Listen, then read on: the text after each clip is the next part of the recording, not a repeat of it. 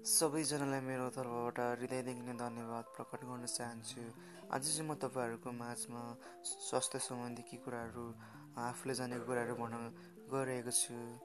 हामीले बिहानै 4 बजे 5 बजे उठेर एक्सर्साइजहरू गर्नुपर्छ। एक्सर्साइजहरू कसरतहरू गरिसके पछाडि हामीले लामो लामो सासहरू फेर्नुपर्छ। लामो लामो सास फेरिसके पछाडि हामीले अब नुहाउनुपर्छ।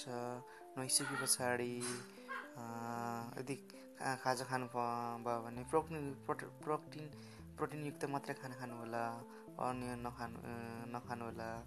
अनि यदि प्रोटिनयुक्त अन्य खायो भने चाहिँ स्वास्थ्यमा अलिकति गडबड हुनसक्छ।